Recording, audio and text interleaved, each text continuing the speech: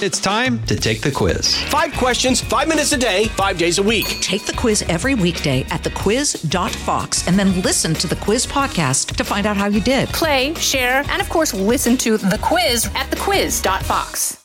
I'm Gianna Gelosi with your Fox True Crime Minute. New homeowners in Alabama got the surprise of their lives. The owners were cleaning up the property over the weekend when they stumbled on an old freezer. It was too heavy to lift, so they began cleaning it out and discovered a human hand. Police say they found the badly decomposing body of 19-year-old Logan Michael Halstead. The local sheriff says the teen's family had rented out the home but moved away more than a month before the property owner sold it. Halstead's parents, Michael Shane Halstead, 44 years old, and 43-year-old mother, Karen Halstead, were arrested and charged with abuse of a corpse. But the investigation is ongoing and other charges could be pending. A local news outlet reported Logan Halstead suffered from medical issues, including spina bifida. The sheriff told the station Logan's father claimed he suffered a manic episode and didn't remember how his son's body got inside the freezer. He also claimed his wife wasn't involved. There's more on this story at foxnews.com. Subscribe to the Fox True Crime Podcast with Emily Campagno. I'm Gianna Gelosi with your Fox True Crime Minute.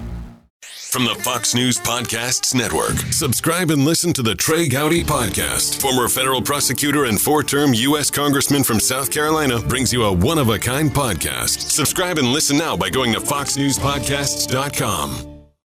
Listen to Fox News Podcast shows ad-free on Fox News Podcast Plus, on Apple Podcast, Amazon Music with your Prime membership, or follow wherever you get your podcasts.